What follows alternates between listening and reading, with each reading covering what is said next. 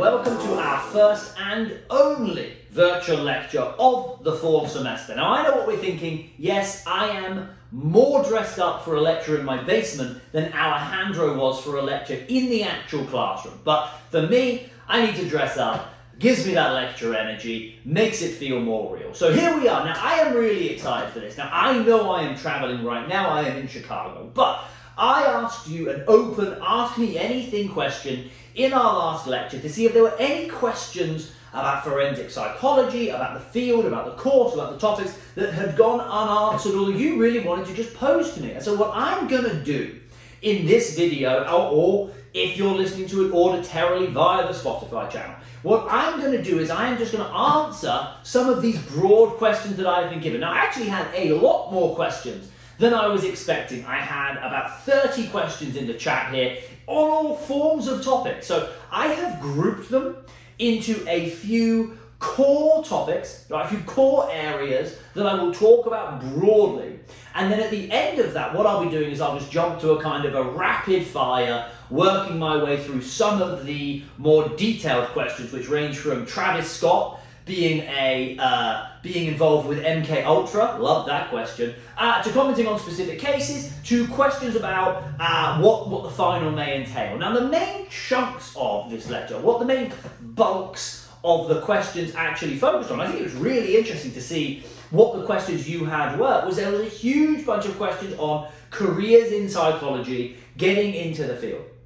A huge bunch of questions about how I deal, or we, I guess, as forensic psychologists, deal with the content and the nature of the material that we're dealing with. And these are conversations I have, every day with peers of mine. And finally, this really interesting question about ethically, what are the ethical boundaries and the ethical issues that forensic psychologists come up against most often. So those are the three broad topics I'm going to cover, and then I'm going to go into the rapid fire bit of everything questions afterwards. So if any of those three interest you, check in the link description down below and there'll be a timestamp you can jump straight to it. If not, let's get straight into the questions.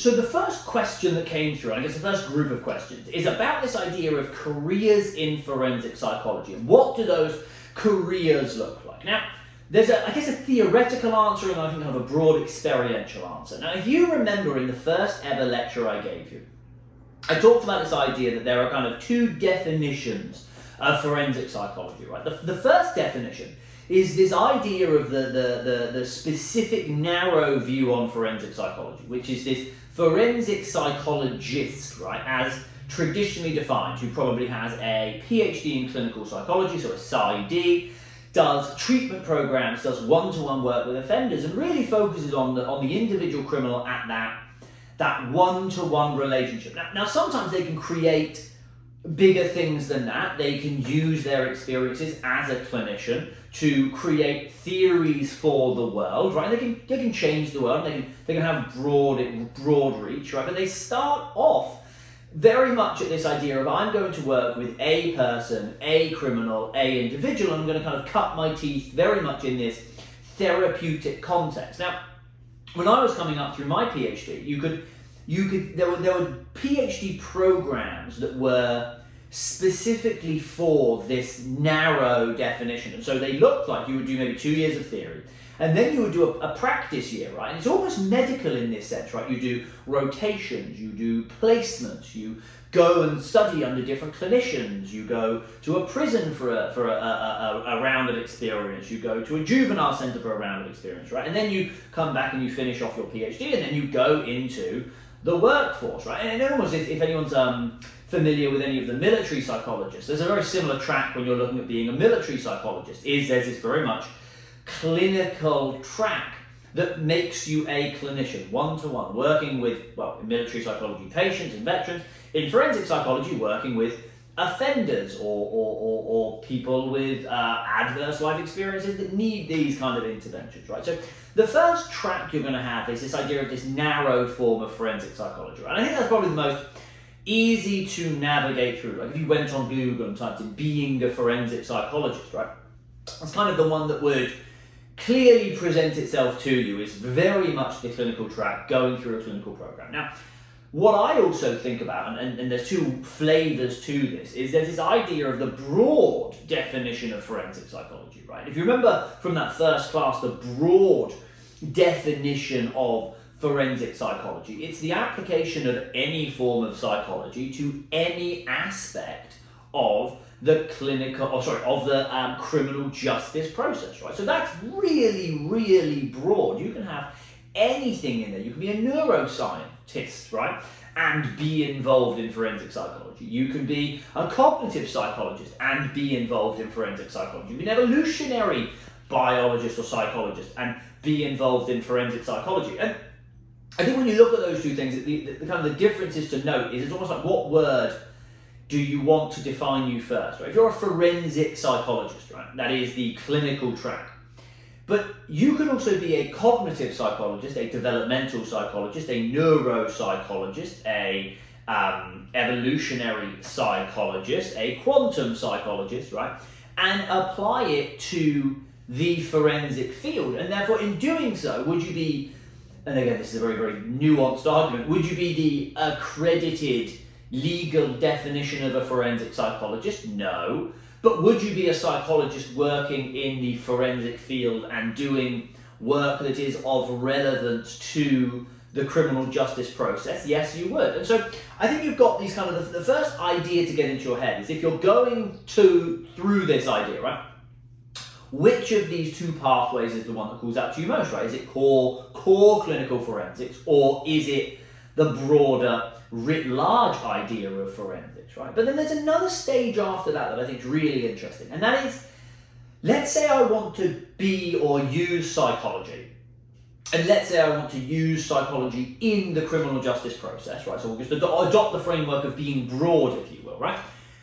How do I want to govern my relationship or my role in society when doing this kind of work, right? And so a lot of people, I think, there are many different ways that this can go, and I don't think a lot of people realize how many different flavors there are to being, quote unquote, a psychologist and doing, quote unquote, forensic or any kind of psychology, right? So the first route you can go, and I know this is a very detailed answer to a question that probably didn't want it, but the first route you can go is you can go down the academic route, right? And I'm going to give you the routes, and I'm going to give you the pros and cons of each route. Again, this is my experience, my opinion. That this is, it's like that whenever you watch a YouTube video on investing advice. Not financial advice, but here's my financial advice, right? Not career advice, but here's my career advice, right? It's not even advice, it's career commentary. So you can go down the academic route, right? Which is what you're seeing, right? This is, academic route. Didn't start in the academic route, but academic route 101, right? Go do a PhD.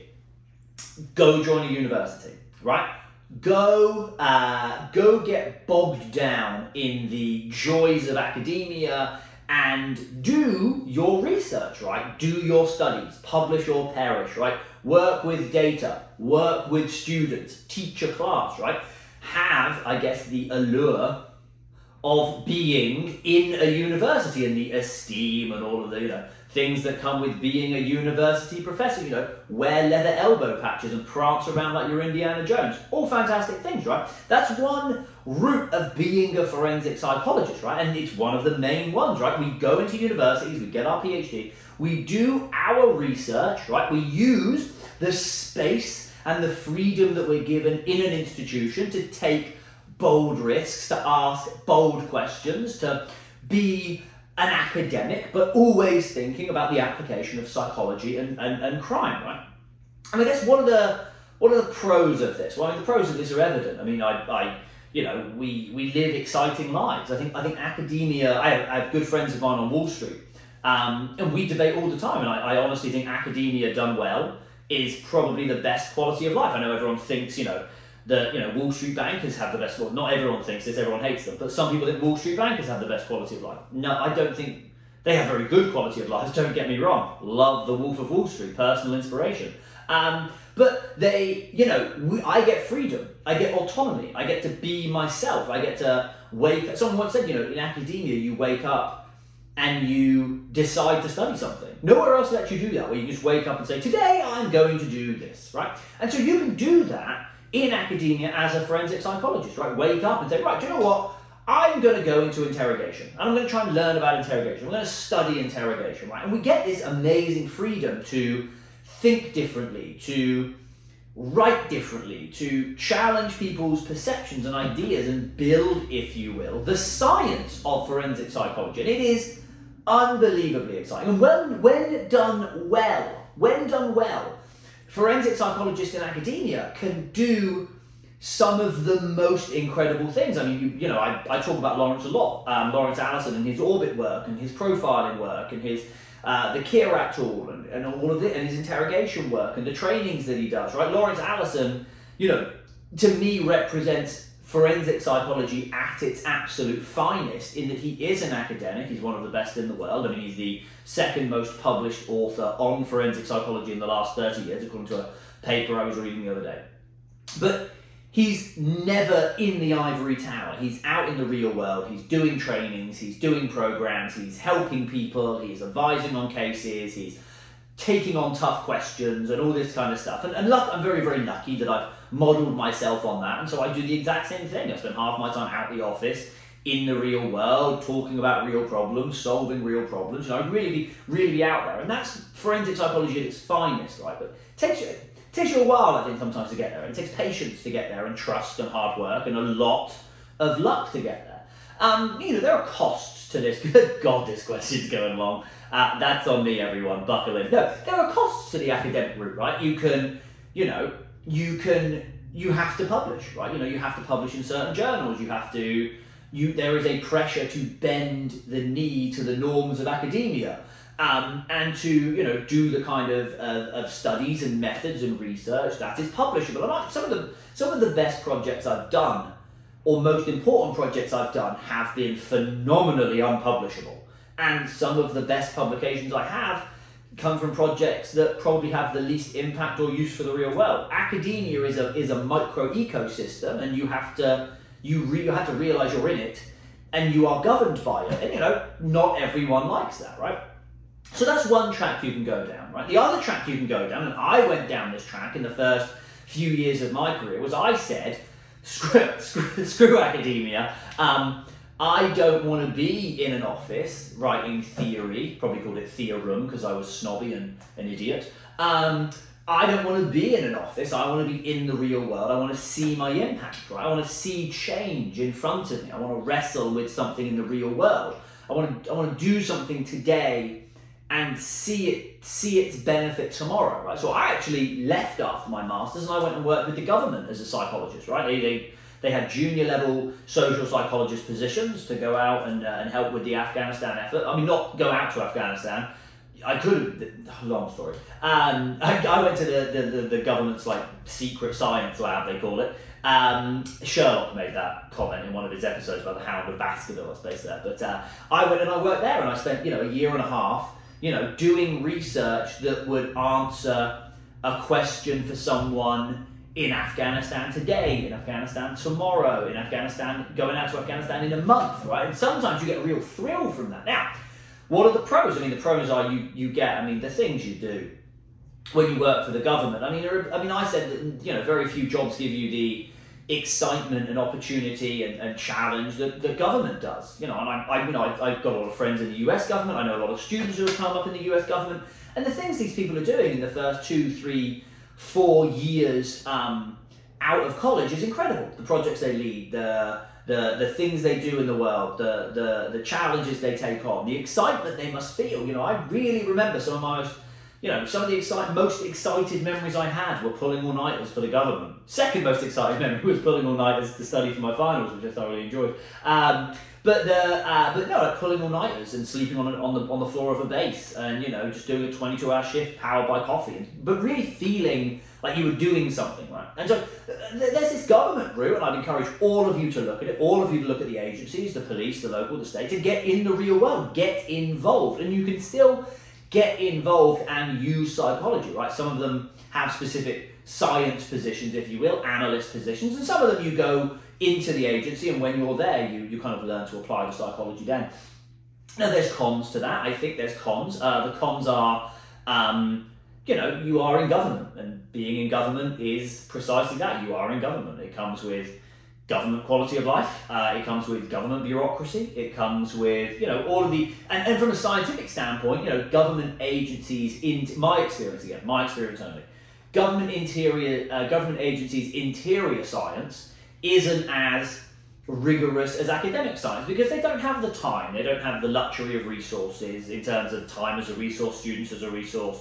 They don't work in that academic environment, right? Academia is supposed to be loosey-goosey and empty so you can think and really take time on something, and government doesn't really work in that same way. It's got time pressures, real issues, right? So sometimes you don't feel as fulfilled with the quality of the science that you may do in academia, but you feel more open about the impact of the science, right? And in academia, you can still, I had to learn this, in academia you can still have the impact, but it takes you a lot longer to get it. In government, you can have the impact straight away, but if you want, quote unquote, I guess, science and to do good psychology, normally that isn't done within the government. That's the application of science and application of psychology. And then there's this kind of middle route that I only just started to really learn about and see a lot more of, and I think realize how big it was. But a lot of people just do it privately. There's private research firms that compete for grants like a university, that win research funding to do studies, to develop data, and they don't have the pros. You're doing all of the good things of academia, you're getting all of the openness and all of the excitement and all of the caliber of living a life of doing applied work for the government and applied research, but the costs, I guess, are you're effectively running a business. So you have to worry about paychecks, you have to worry about winning a grant to keep you going, you have to worry about what happens if the money dries up, right? So there's a few different ways you can take forensic psychology, right? You can take it down a clinical route, you can take it down a broad experimental applied research route, right? And again, there are probably 100 more flavors of this that I've forgotten. I'm merely talking about, I guess, my flavor of forensic and investigative psychology, right? And then within the broad route, you can go in academia and do and be and search and study whatever you want. You can go into government and start really working on these things and changing lives immediately. Or you can go into business and kind of, live in the business world and challenge and take on these things. And, those organizations are more adaptive often, more fast-moving, more energetic, more exciting. I know a lot of some of the best scholars I know in the world work for themselves as business owners. So there's no perfect here. So if you're ever thinking about a career or a job in forensic psychology or a future in forensic psychology, the questions you need to ask come down to what do you want psychology to do for you, and what do you want your life to be like? Is it a clinical life? Is it listening? Is it helping? Is it empathy? Is it a research life? Is it creativity, exploration, boundary pushing, right? Challenge, taking on everyone else in the field and trying to prove that your theory is right? Or is it maybe a government or applied pathway that's excitement, that's energy, that's in the real world, right? Sometimes maybe you have to lose a bit of the science to do that, right? But you get so much more fulfillment in actually changing something and seeing it and being at the problem's edge. And I think that's a really interesting question for all psychologists, and I think with all routes, there's flexibility and movement between them. But if I were to just take a step back and say what I think the pathways are for someone who would be in your position, looking at entering the field, they're kind of the broad ones that I would throw up for you. So in terms of question one, which I somehow think took me 20 minutes to answer, that is what the careers in forensic psychology are and or could be. So with that, to the next one.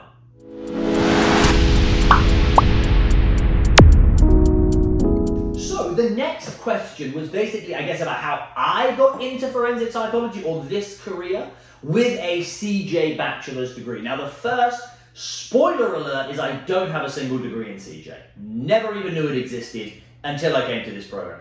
I am actually still convinced that CJ may actually just be forensic psychology. No CJ person in the field would like to hear me say that, and they would probably tell me how phenomenally wrong I am. How I got into this field, I think there's some really interesting parts of it that I think stem from unique differences between the UK and the US educationally.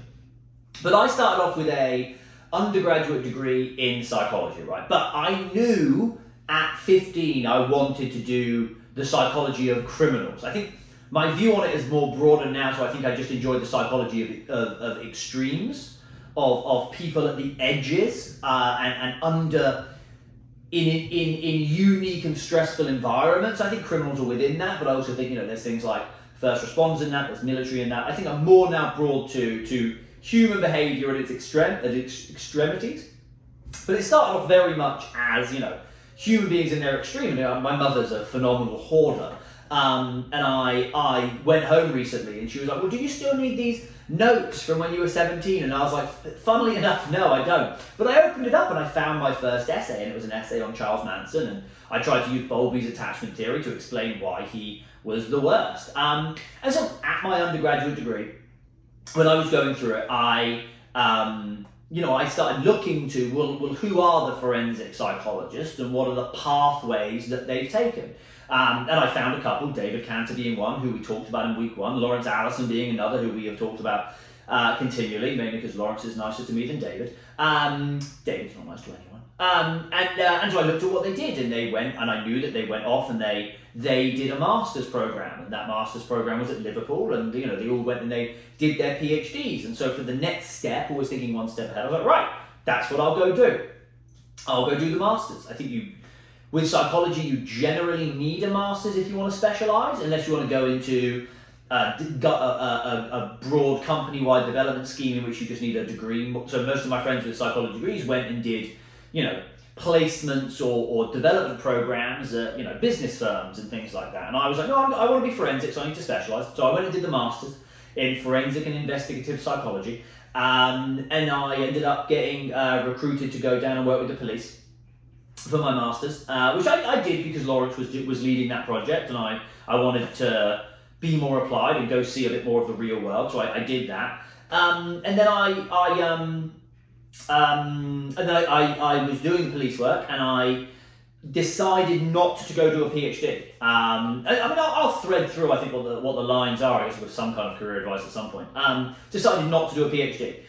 Decided, a bit like my last answer, that I wanted to get into the world. I wanted to make a change. I wanted to leave the laboratory, leave the ivory tower. I've never really thought of it as an ivory tower because I'm British, but leave, I guess, that protective bubble and go out and just be young. And so to tell you the full story, I then went, I applied for a couple jobs.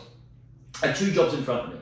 One job was MI5 Secret Service. Wasn't meant to tell anyone when I was applying. I think I told everybody, but never mind. Sorry. MI5 Secret Service. And the other was a company called the Defence Science Technology Laboratory, which was an arm of the UK government, the UK Army's science department. And I got to the end of both. And this job was called Intelligence Analyst, and this job was called Social Psychologist. And I was like, right, well, this is a no-brainer. Social psychologist. I think my exact words were, I didn't study 4 years of forensic psychology to abandon it on the first day I was given a job. So I went and I did the army work, and actually what's funny, 2 things are funny. One, they actually have psychologists inside that you don't know about until you're inside. And 2, I only know that because when I went into this job, we all ended up working together anyway. So kind of didn't really lose anything in that. And then I ended up, so when I went to DSDL, I was very much of that ilk of, I want excitement, I want impact, I want to do things that no one else has done or very few people are willing to do with psychology. And so when I turned up on the job interview, I was well aware that they sent scientists to Afghanistan. And I said, that's legitimately why I'm here. I'm here to go to war.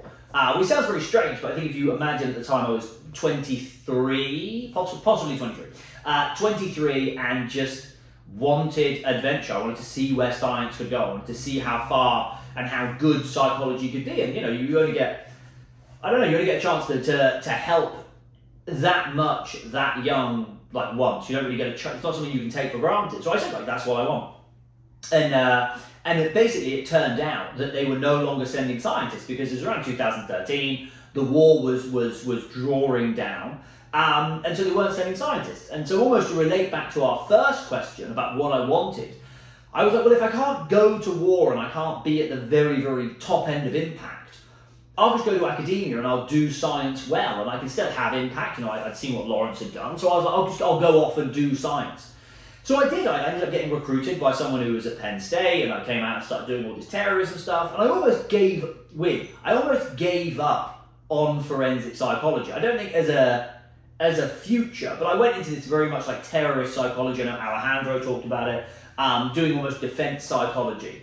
And I started doing a PhD in military decision making, and I almost forgot these roots of offender profiling and interrogation and risk assessment and all of these elements that I'd focused on in my course.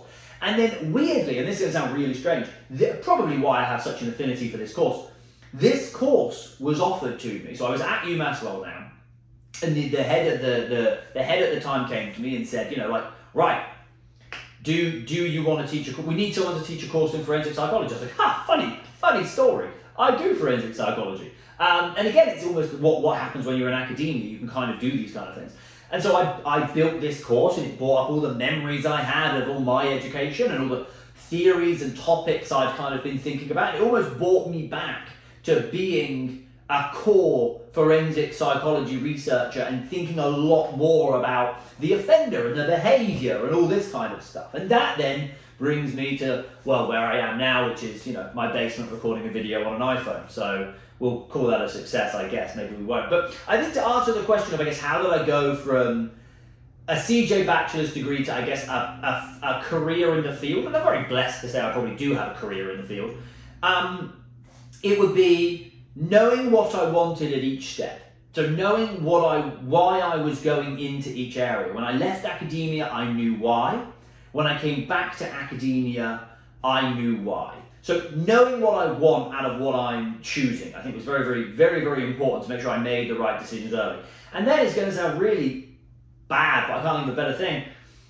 I worked really hard. Like I have a general model in life, which is you never know which meeting or which opportunity is going to be the one that changes your life. So attend all of them. And if 9 of them suck, 9 of them suck. But if one of them hits, that could change your life. So I was offered, trips all over when I was in the UK, or research meetings all over, and they were always a huge pain. And, I was asked if I wanted to go to rural Pennsylvania and talk to one guy about a project, and I was like, sure, yes, exactly, all right, I'll go. And talk to a guy called John Horgan, who's a good friend of mine today and a huge mentor of mine, and he offered me a job, and then so a lot of it was just being out there, being open, and chasing everything I could chase. And look, that's just what I did. That's what I guess that's how I did it. But there's no real, I guess, magic bullet. But I think to relate that to all of you, when I think about what the students that I've seen go into the fields from CJ Bachelors, they have the same mentality. They graduate with an honours, a minor, a concentration. They try and get an internship if they can. They try to do additional experiences if they can. They just chase everything. And they try and do as many things as they can within the very real limitations of what life allows us to take. And the more of that you do, the more lucky, I guess, you will eventually view that you became. So that is my answer to how I took a CJ degree, didn't get one, and turned it into a career in the field of forensic psychology. So with that, I'm going to move us on to our next question, which is even more interesting.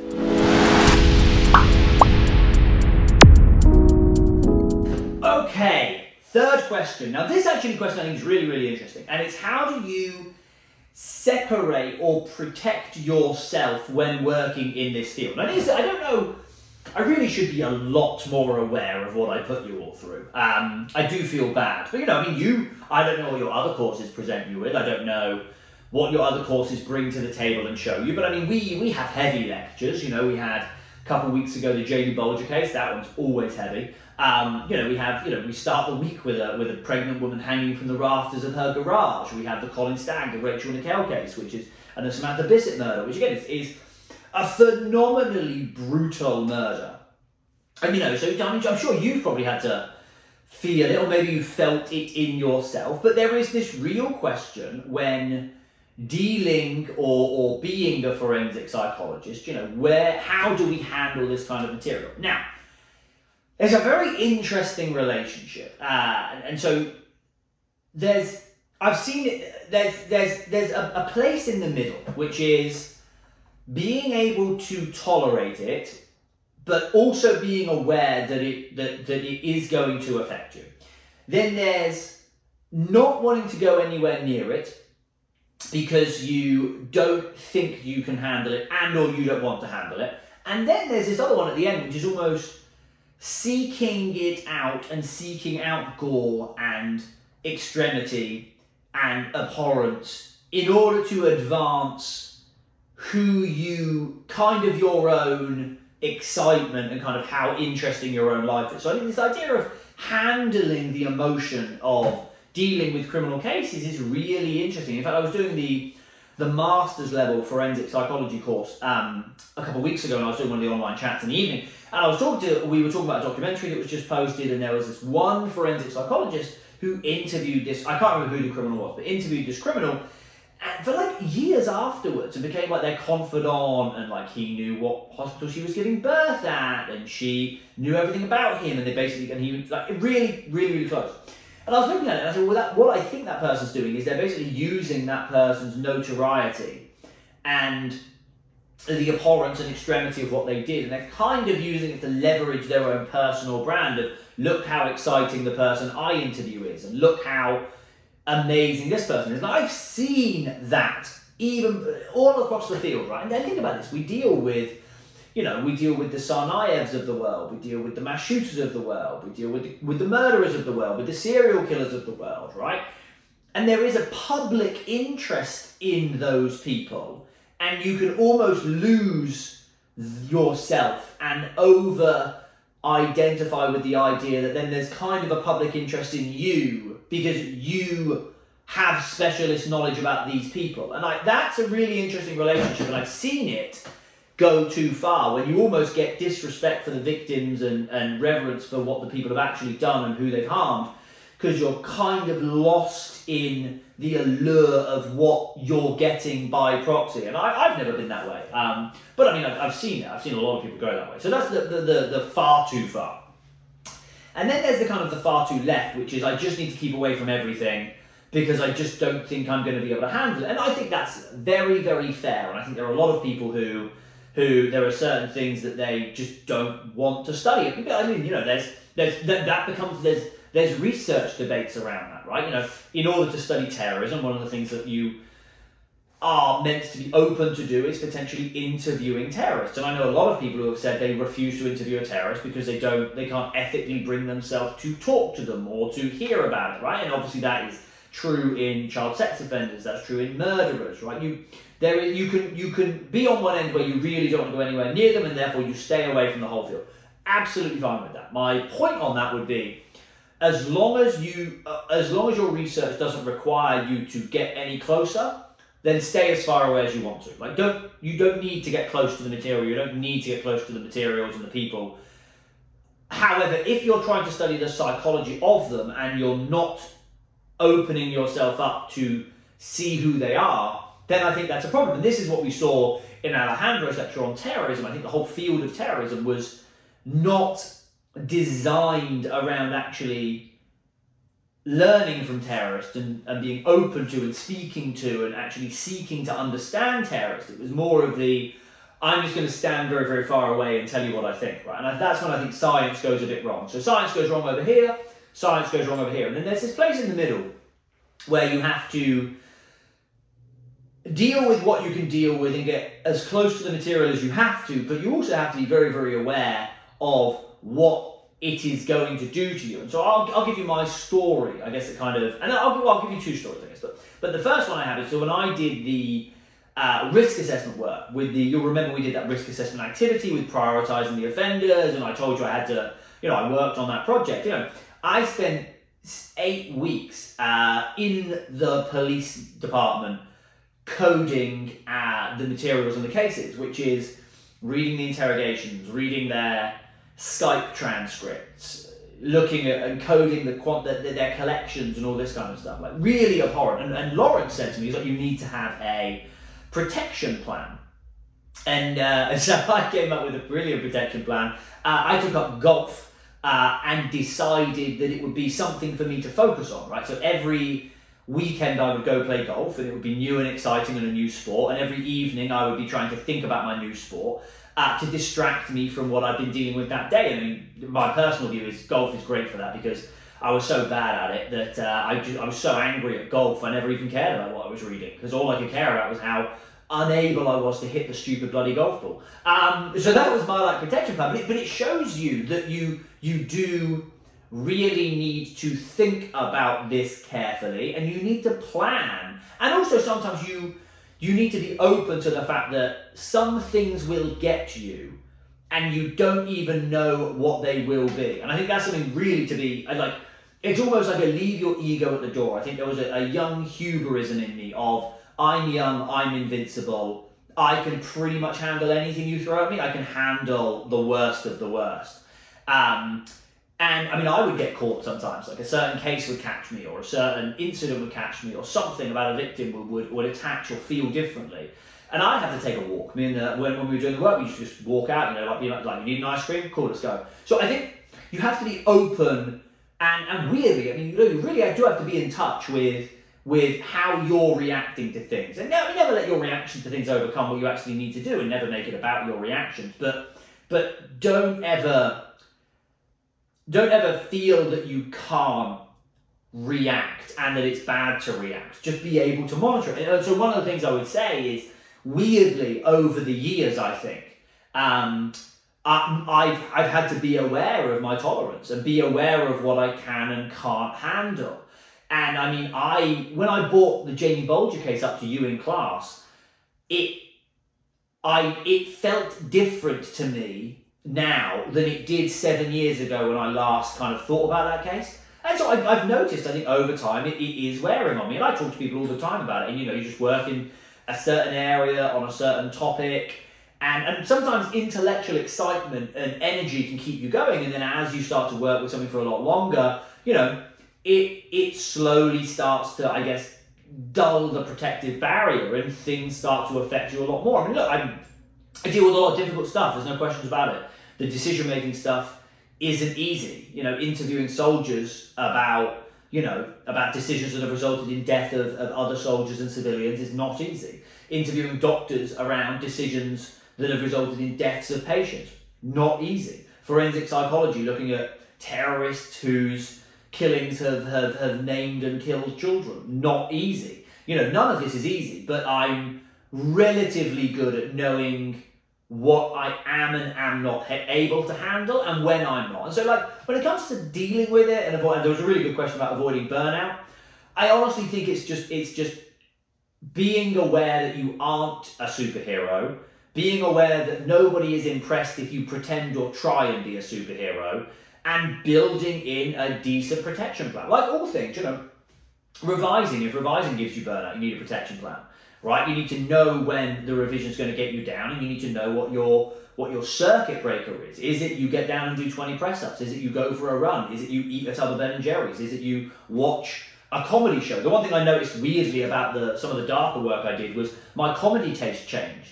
And I really got into this English comedian called Jimmy Carr, who just tells dark one-liners. He just stands there for an hour and says one-liner after one-liner. Never liked him before. Weirdly, that was what was helping. And so you really have to be in touch with your own psychology to know when something's helping and know when something's hurting, and just be mature enough to take a step back when you need to. And so that's kind of, I guess, from my experience, that's the answer of it. It's being open to feeling what you're feeling and thinking ahead of what can I do or what should I do if that feeling ever becomes a bit more unmanageable. And, we have to govern that on a day-to-day scale, on a month-to-month scale, and, sometimes on a year-to-year scale. I know people who have walked away from fields and just said, I'm done. 10 years in this area, no interest anymore, I'm out. And, that's just the way it is. So we always have to protect ourselves, but we have to just think about it from a kind of in touch with our own feelings. Like, we have to be our own psychologist, which doesn't go very well for me.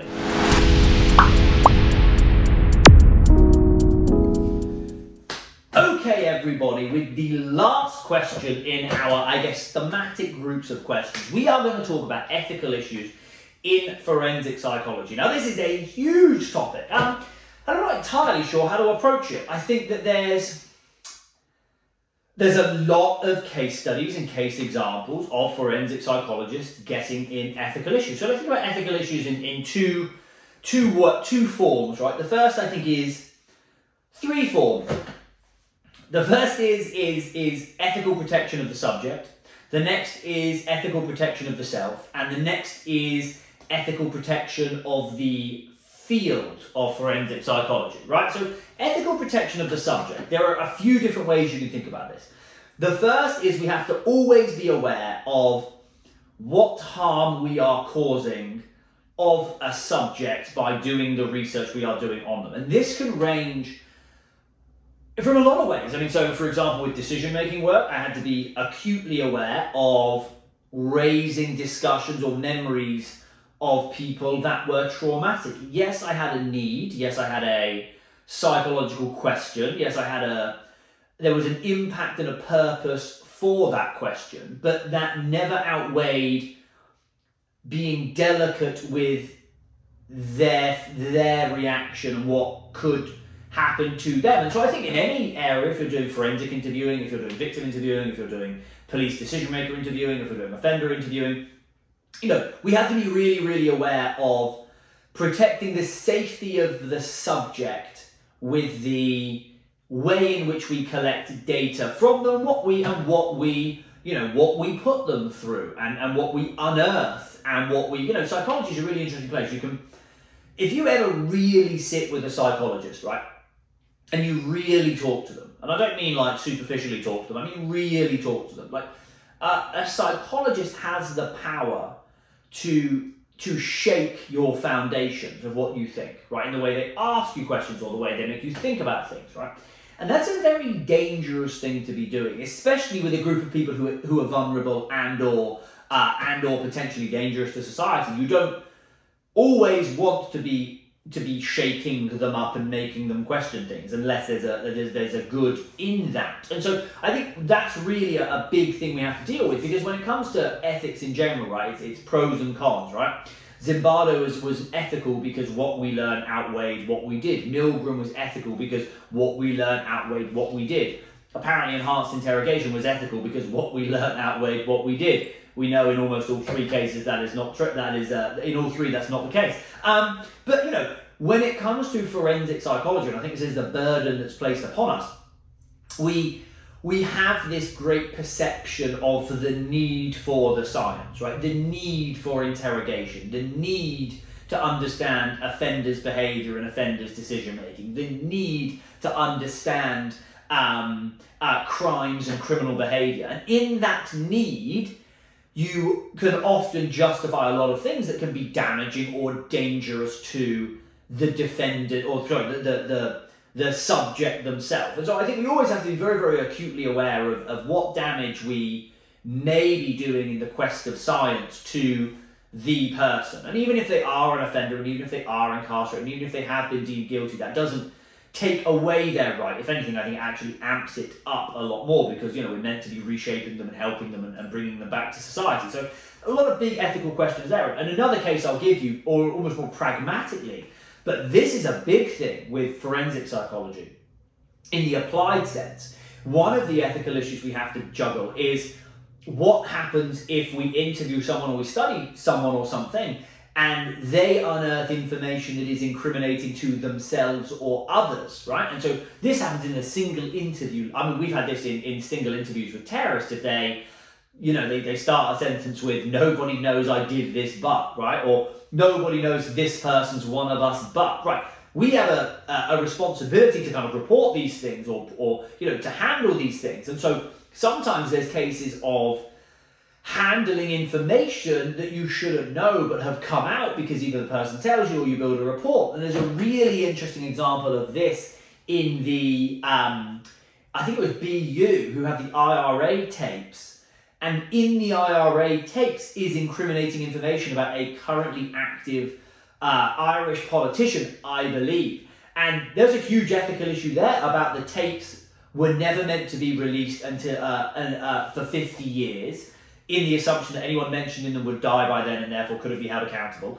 And they ended up getting released early or something. They came out early. And so suddenly now there's this huge issue of a bunch of people who told a bunch of research under the auspices of non-identifiability, and they wouldn't be released or held culpable for research purposes, now are suffering the consequences of that. So there's also these really interesting examples where you have to manage almost what the person's going to tell you in the instance that it puts you in an ethical position where you have to maybe change or report or something like that. Very, very rare, but I mean, I've come across quite a few. And another ethical issue with regards to, I guess, the self or the subject, and I mentioned this in class, I believe, is, there was an argument in terrorism recently about a finding that terrorist subjects are more likely than the average criminal to recidivate, so to go back to a life of crime after prison. And lawyers were using that in the courtroom to argue that newly convicted people, so people on trial right now for terrorism, should be given larger sentences because, quote unquote, the science showed that they were going to be more likely to recidivate. And so I think there's this big ethical question of the interpretation of our findings and being really acutely aware of how our findings could be used or applied in the legal world, and we have to be aware of that. It's all very well and good having a big limitation section in a study that says, well, the sample was biased for this reason, this reason, this reason. We didn't know this for this reason, this reason, this reason, and therefore, take our findings with a grain of salt, and more replication is needed and more science is needed, right? You can write a massive limitation section, but a lawyer's not going to read it, and he's going to read the abstract and then take the abstract to court and slap it in front of the jury and say, look what this science found. So we also have to be really aware of how our findings can be contorted or used or applied in the real world, and what that can mean for the experience of not our subjects, but I guess the members of the subjects pool, if you will. So another really interesting ethical issue. The ethical issue, I think, on the self that we have to handle is we always have to be acutely aware of the need to protect ourselves when doing this research. And obviously that links to the question I had before about protecting the self mentally, but also protecting the self physically. So for example, psychology is a female biased research subject, right? My degree, I think, was 90-10 or 80-20, females to males, right? So forensic psychology is realistically probably got the same, maybe slightly less, but probably the same gender distribution, right? What do you do if you are doing a subject, or if you're doing a study that involves interviewing ex-terrorist members or ex-gang members or any kind of criminal offender? You have to be aware of the risk that you're putting yourself and or your staff or colleagues in by sending them to do research. So for example, I'm doing some work at the moment on artificial intelligence and how artificial intelligence may vary between ourselves and our adversaries, and one of our adversaries is obviously China. And I was looking at potentially sending people to China to do interviews with Chinese technicians or something like this. Again, just an idea to see what their view of AI was, right? All open source, all this kind of stuff. But the first thing you have to think about is, well, what are the risks to the person who goes, and what risk are they placing themselves in by going out there on this quest for knowledge and quest for data? And I mean, look, that's a very benign example from forensic psychology, but if you do any of your classes in political science or international relations, you're talking about field research in countries that are currently at war. You're talking about interviews with in countries that are currently run by warlords. You're talking about, some of the faculty in our school who are phenomenal have done research in under some of the boroughs of New York around sex trafficking. Really dangerous places if handled incorrectly. So ethically, we always have to think about the self, right, and whether we are putting ourselves unduly at risk in quote unquote quest for data, right, and we really have to manage that. It's really, really important. And I think the final area when it comes to the ethical issues we handle is we do have to, thinking of the NFL, protect the shield. We do have to protect the field and the integrity of psychology, right? So I'll give you an example. It's not about psychology, but it's a funny example. Is So I used to be at Penn State, and as you'll know, Penn State had the Sandusky scandal. And at the time, we were doing a research project trying to interview former extremists. And one of the former extremists said that they couldn't speak to us because we were affiliated with Penn State, which had obviously just had a significant sex offending scandal, and he couldn't ethically bring himself to speak with us. And interesting when you're being ethically outdone by a former extremist, former terrorist. But okay, never mind. But you do have to think, like, the word psychology is a brand, right? Forensic psychology is a brand. A university is a brand. And so when you are behaving and thinking about your data and your science, the negative repercussions can affect the whole field. And a really good example of that would be the CIA's torture program, which resulted in the American Psychological Association has a number of different subsidiaries, one of which is military psychology, Division 19, which I'm affiliated with. And that action led to the decision to almost excommunicate all military psychologists, to ban all military psychologists from Guantanamo Bay, to stymie any effort of military psychologists to ever do any work ever. And 99% of military psychologists are doing veteran PTSD and moral injury treatment, and the psychologists in Guantanamo Bay were doing treatment and assessment. There's only the 1% that was, Mitchell and Jensen, who were doing waterboarding. So when it comes to the ethical boundaries, we have to think about what our actions will do to our whole field, and sometimes think about, as a field, what will this mean for all of us? So again, the BU thing as an example of data being collected that then created this ethical qualm, that realistically could stop anyone from ever being able to interview a terrorist ever again. Because they will have seen what happened and will now believe that it can rightfully so, now believe that it can happen to them, and they will have no interest in talking to you. So you also ethically have to think about how your behavior will affect the field or a whole group of people as a whole. And again, it may sound corporatist, but we owe our duty to all of the forensic psychologists, and I would hate to think of a situation where I made an ethical decision and I was wrong, and not only was I held accountable, but all psychologists or all forensic psychologists suffered as a result of a decision I made. Right? That's not a good ethical place to be in. And also, it's not a good ethical place to be in when my research is stymied because somebody else made a dumb decision. So really, you do sometimes have to think about the whole field and yourself and the brand of psychology and the brand of forensic psychology when making ethical decisions. So there's no real answer. I think there's so many issues here. But if I were to briefly put it down, I'd say we have to think about the subjects, and all future potential subjects, when we think about how research can be applied forward in law. We have to think about ourselves, protecting those that work for us or ourselves when collecting data, specifically with dangerous populations in dangerous places. And we do have to think about the field and the brand as a whole, and make sure that we're behaving in a way that would be viewed as proper and doesn't put any of the field's progress in jeopardy. And so I think if you take all three of those together, that is probably how I would attempt to juggle the ethical quandary of forensic psychology.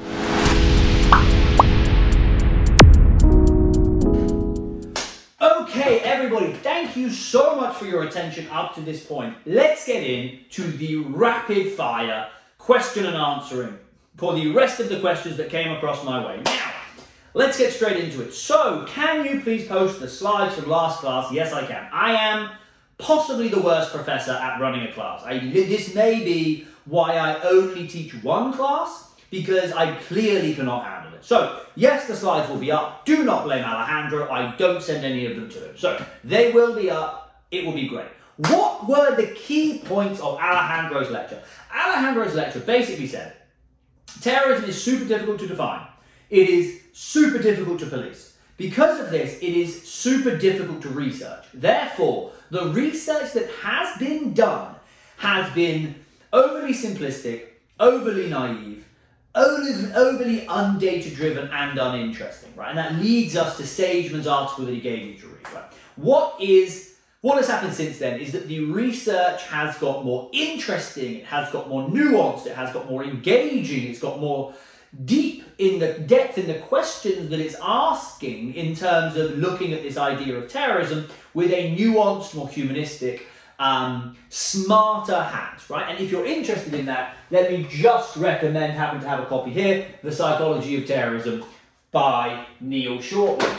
I actually have a bunch of them there, so if you actually want one, hit me up, I'll give you one for free. There will be a quiz. Right, so, no, there you go. So, no, that's kind of what he was saying, is basically it has been simplistic and naive and lacking the depth and rigor required to truly understand the problematic question of what makes someone be a terrorist. So, the case of Brendan Dassey and Steve Avery. I'd like to hear your opinion on how their cases were handled. Well, so from what I know, and I don't know the most about the case, but from what I know, and I know it was featured in Making a Murderer, the question at the heart of this case, the Brendan Dassey element, is the interrogation that he was subject to given his intellectual disabilities. So the question being, he was oppressively interrogated with very little support, no lawyer, all of this kind of stuff, and under the auspices of this situation, he gave a confession, right? So we have two issues. One, was it a false confession and actually it didn't happen? Or two, was it just a confession induced under coercion, which is still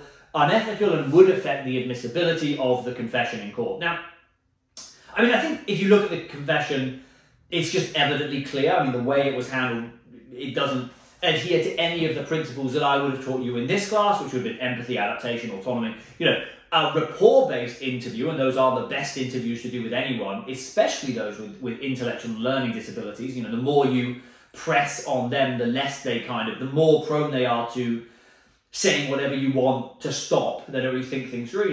One of the issues they can have is they don't think things through, or they don't future plan the same way. So it's a huge risk. But I think what it speaks to is, with what's going on with that case, is the real issue is how long it takes to undo an error in the criminal justice process. And I think we see this in a lot of the cases, right? We see this in this case here with Brendan Dassey. We see this in the case of Paula Guilfoyle. We see this in the case of Colin Stagg. We see this in the CIA enhanced interrogation, right? We see this at Guantanamo Bay. I think I would have told you, there's a law firm in Boston that I worked with, and the largest pro bono case they ever did was getting 3 men out of Guantanamo Bay who never should have been there. And I think that it really speaks to how hard it is to undo an error in the criminal justice process. And you'll obviously know that for any of the wrongful conviction stuff you may have looked at, any of the, you see it all the time, people after 18 years are exonerated by DNA evidence, right? It takes a really long time to undo errors. And so, almost related to our first answer, that just puts the pressure more on us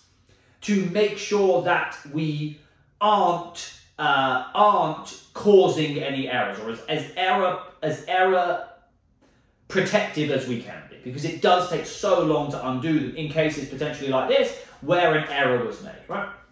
When an act of terrorism is committed, how important is the date of the act, if at all? How much does the time of the act alter the context of repercussions? Really interesting question. So, when it comes to terrorist acts, there's 2 ways you can think about the date. The first is the date indicative? So certain ideologies gravitate to certain dates associated with certain events. The right moves obviously towards, dates surrounding Waco, Texas and things like that. And the jihadists move more towards, 9/11 as a day, and incels move towards the date of the Elliot Rodgers attack. I think it was April. So dates mean things. And so is the date indicative of the ideology? And I remember when the Boston bombing happened, before they knew who it was, people were speculating about the date as potentially being indicative of the right or the left or whatever it may be. So dates can be indicative. The second idea of dates is dates can be warnings, if you will. So if you know dates are indicative, those dates then become, the threat level goes up on the dates because you know that they are dates that may be targeted. So I actually think dates are really, really, really important as a concept for thinking about what someone may do and when. We don't think about this enough, but space and time are 2 really important concepts in the psychology of preventing terrorism. The second point about the repercussions is also true in that there was a study, an honours student of mine did it, and there was a published study before that that's very, very good, that showed that the space between a previous terrorist attack and when you do when a terrorist attack occurs drastically impacts the sentencing for the 2. And so a terrorist attack following a terrorist attack, the sentencing naturally goes up. And so I think there's a lot in that in the mind of the jury, the mind of the criminal justice process, the mind of the society. So yeah, the repercussions can be much greater if it is potentially in a wave or in a moment where people are in a heightened state of alert. So really good question, but yes, the dates are hugely important when we think about when people do things. You think about someone taking life-changing actions here. There are those cases where they think about, well, if I'm going to do something, when should I do it? Terrorists are theatrical, right? They're about theatre, influence, and the date, big part of that. So really good question.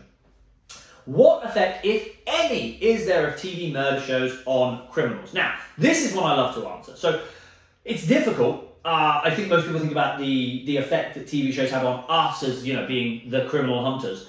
The criminals one I think is really interesting. I think I'll broaden it slightly to the society as a whole. Society has a infatuation with criminals. It has infatuation with criminals, an infatuation with those who have done extreme things, even extremely nasty things, and we lionize them, and we write books about them, and we put them on the cover of Rolling Stones, and we kind of create this concept of who they are. Normally, I think out of a place of interest and fear, but we do put them on a pedestal. Now, psychologically speaking, there is a theory called Quest for Significance, which is arguing that a lot of these people do these kind of things because of a sense of significance that they get from them. Well, by treating them the way that we do and the movies that we make and the TV shows, we are only making people think that this is a quicker route to notoriety and to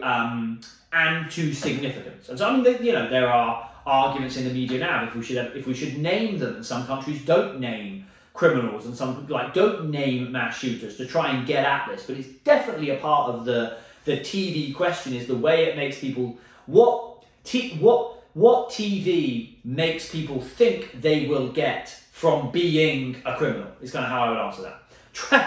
Travis Scott, MK Ultra. Yes, interesting. So the theory here is that I believe the theory. I'm not quite too. I'm somewhere in on these kind of theories. The idea being that Travis Scott's Astroworld event was actually a satanic ritual to create an offering so that he could enter the Illuminati.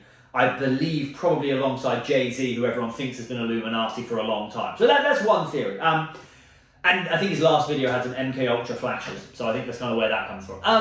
I personally don't believe it. I generally would, never put down to malevolence what you can put down to stupidity. And so I think I would group this one in stupidity, poor planning, hubris, ego, and all of the things that come with, celebrities.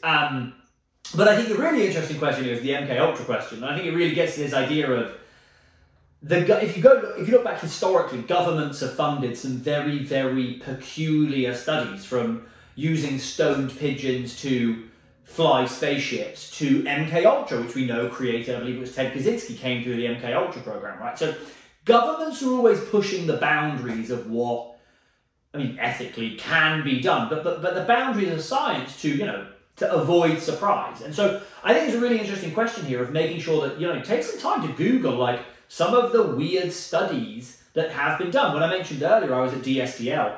There was a big rumor that DSTL once infected an entire train of people with a chemical agent to see what happened. So, there's this really interesting world of government science. And if you want to listen to anything, there's a book by Annie Jacobson called DARPA, The Pentagon's Brain.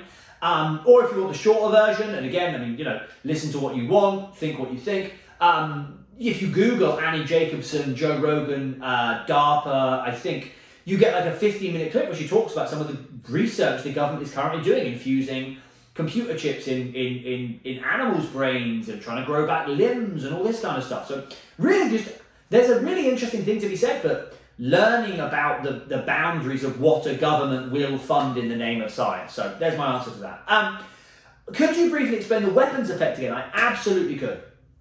So the weapons effect is this idea that I am subconsciously primed by the presence of a weapon and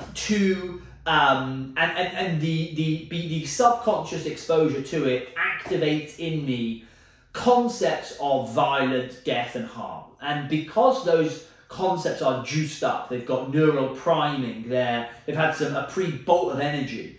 When I'm in a situation where I could react in a range of certain ways, the aggressive route may win because I've pre-charged and pre-juiced all of the concepts associated with violence. So the idea being that by being exposed to violent cues, consciously or subconsciously, it's constantly priming our mind with violent primes and violent ideas, which make us more likely to act violently if the moment ever presents itself. Now, the debate with the weapons effect is it enough to really explain violence? And that's where you get the two camps. One camp says it is, the trigger pulls the finger, and the other camp says do a real test, put a gun in front of someone and see if they shoot. And that's kind of an interesting psychological question. But the weapons effect is basically exposure to weapon concepts, weapons themselves, primes violence in you, which makes you more likely to be violent, right? Very good. Are serial killers born or made? The real answer is both, and the simplest study to explain this is my favourite study of all time, looking at the psychopathy of Broadmoor psychopaths, criminals, and Wall Street bankers. And the Wall Street bankers are far more psychopathic. They just somehow made it to Wall Street and they do all of their evil over there. So I think that people are born with predispositions and they are molded and shaped by the environment that they go through. And that's why a bunch of people with the same neurological or genetic predisposition can end up in a bunch of different ways, because we all go through a different test tube of life, which is what, shapes us and where we end up. So it's definitely both. I think we'd be at the point now where we would definitely say both. Again, it could be 10-90 in some, 50-50 in others, 90-10 in others. The variance is there, but there's definitely going to be elements of both. And what's interesting is when you say born with, looking back at some of the lectures we looked at, the James Cantor lecture, you're not sometimes genetically born with things, but your exposure and your events in the womb change you and change your brain. So you're born with them, as in you come out of the womb with them, but they were still incurred upon you by the environment. So really interesting concept of what even being born with now means, which I think is really interesting. So, how old are you? 33. I'm at the age where sometimes I wake up and my back hurts. So I guess, am I old? I would have preferred if the question said how young are you, but never mind. I will go with how old I am. I mean, I clearly look old right now. The 8 a.m. class is clearly dragging on the old face. But no, 33. Don't know what you're expecting. There's the answer. I answer everything. Okay, last questione. No. 2 questions. Is the final going to be another take-home essay? It is going to be a take-home case study, take-home case report. So you will be able to pick a case of your choosing and use forensic psychology to explain it. I will give you all the prep, all the information, all the support you need. You will get it all after Thanksgiving. It will be done at home. However, if you would like, I would also be more than happy to write a 3-hour intensive exam that may be the hardest thing you've ever done in your life. Pros, real sense of achievement. Cons, horrible 3 hours. I quite like the idea. But no, probably be the take home. It will make you all happy. You deserve it. You've been more than fantastic. So that's what I will say. Last question, which is also the longest. So I imagine this one took a while to write. It's a great question. Since the government has evidently been using ineffective and degrading methods of psychological practices as recently as 2010-2011 with the approved enhanced interrogation techniques, how up-to-date are modern methods in the highest branches of official forensic psychological investigation? Can we trust that our officials are doing what's best?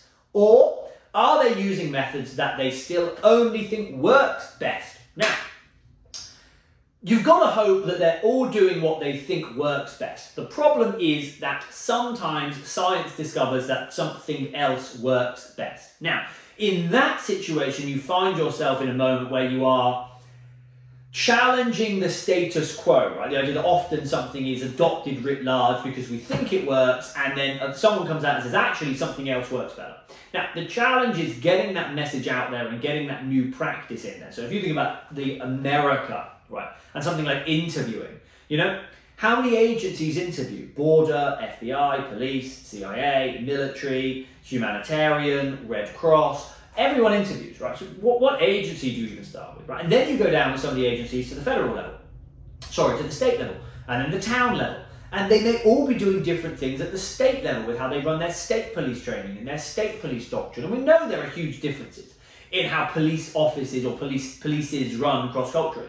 So what it often becomes a case of is getting it out to as many people as possible at the bottom level, building a test case, showing that it works, and hoping that by word of mouth, you can slowly work your way up and increase the reach and increase the impact. So a really good example is the Reid technique of interrogation, which is not particularly popular, and there are some questions about its efficiency. California, I know there are certain states trying to remove it entirely. So in certain states it's still there, so there's almost a slow process. Now, the optimist in me says that no one's ever doing anything they know doesn't work. They're doing what they think does work, but often they may not know that science, quote unquote science, has found that something else works better. And in that case, it's just a case of communication, getting the message out there, getting buy-in, and trying to put something in reality. And it's slow, tedious, hard work, but when done effectively, you get to that point where everyone is doing, as you said, what is actually best and not what they think works best. So difficult question, difficult answer. But that is it. So everyone, thank you all so much for giving me the clay and the material to build this lecture. Thank you for the questions. I never thought I would talk about Travis Scott and MK Ultra and then follow up with a question on serial killers and then talk about the ethics of forensic psychology, all in the space of 15 minutes. But I have really enjoyed it. I hope you found the career stuff useful. I hope you found the content stuff useful. I hope you found the ethical stuff useful. I hope you just enjoyed the materials, and I'm sorry I can't be with you today in class. But I am very, very, very excited for Tuesday. We have an amazing lecture planned for you. We have the Rittenhouse. The Rittenhouse decision should be coming out anytime now. And then on Tuesday, we have judge and jury decision making, and really interesting time to be learning about that. So couldn't have picked a better day to have that discussion on how judges and juries make decisions, the psychology of it, and what that means going forward. So with that, have an amazing evening, have an amazing weekend. Thank you for everything. I thoroughly enjoy being in a classroom with you. Cannot wait to be back on Tuesday. Have a great night.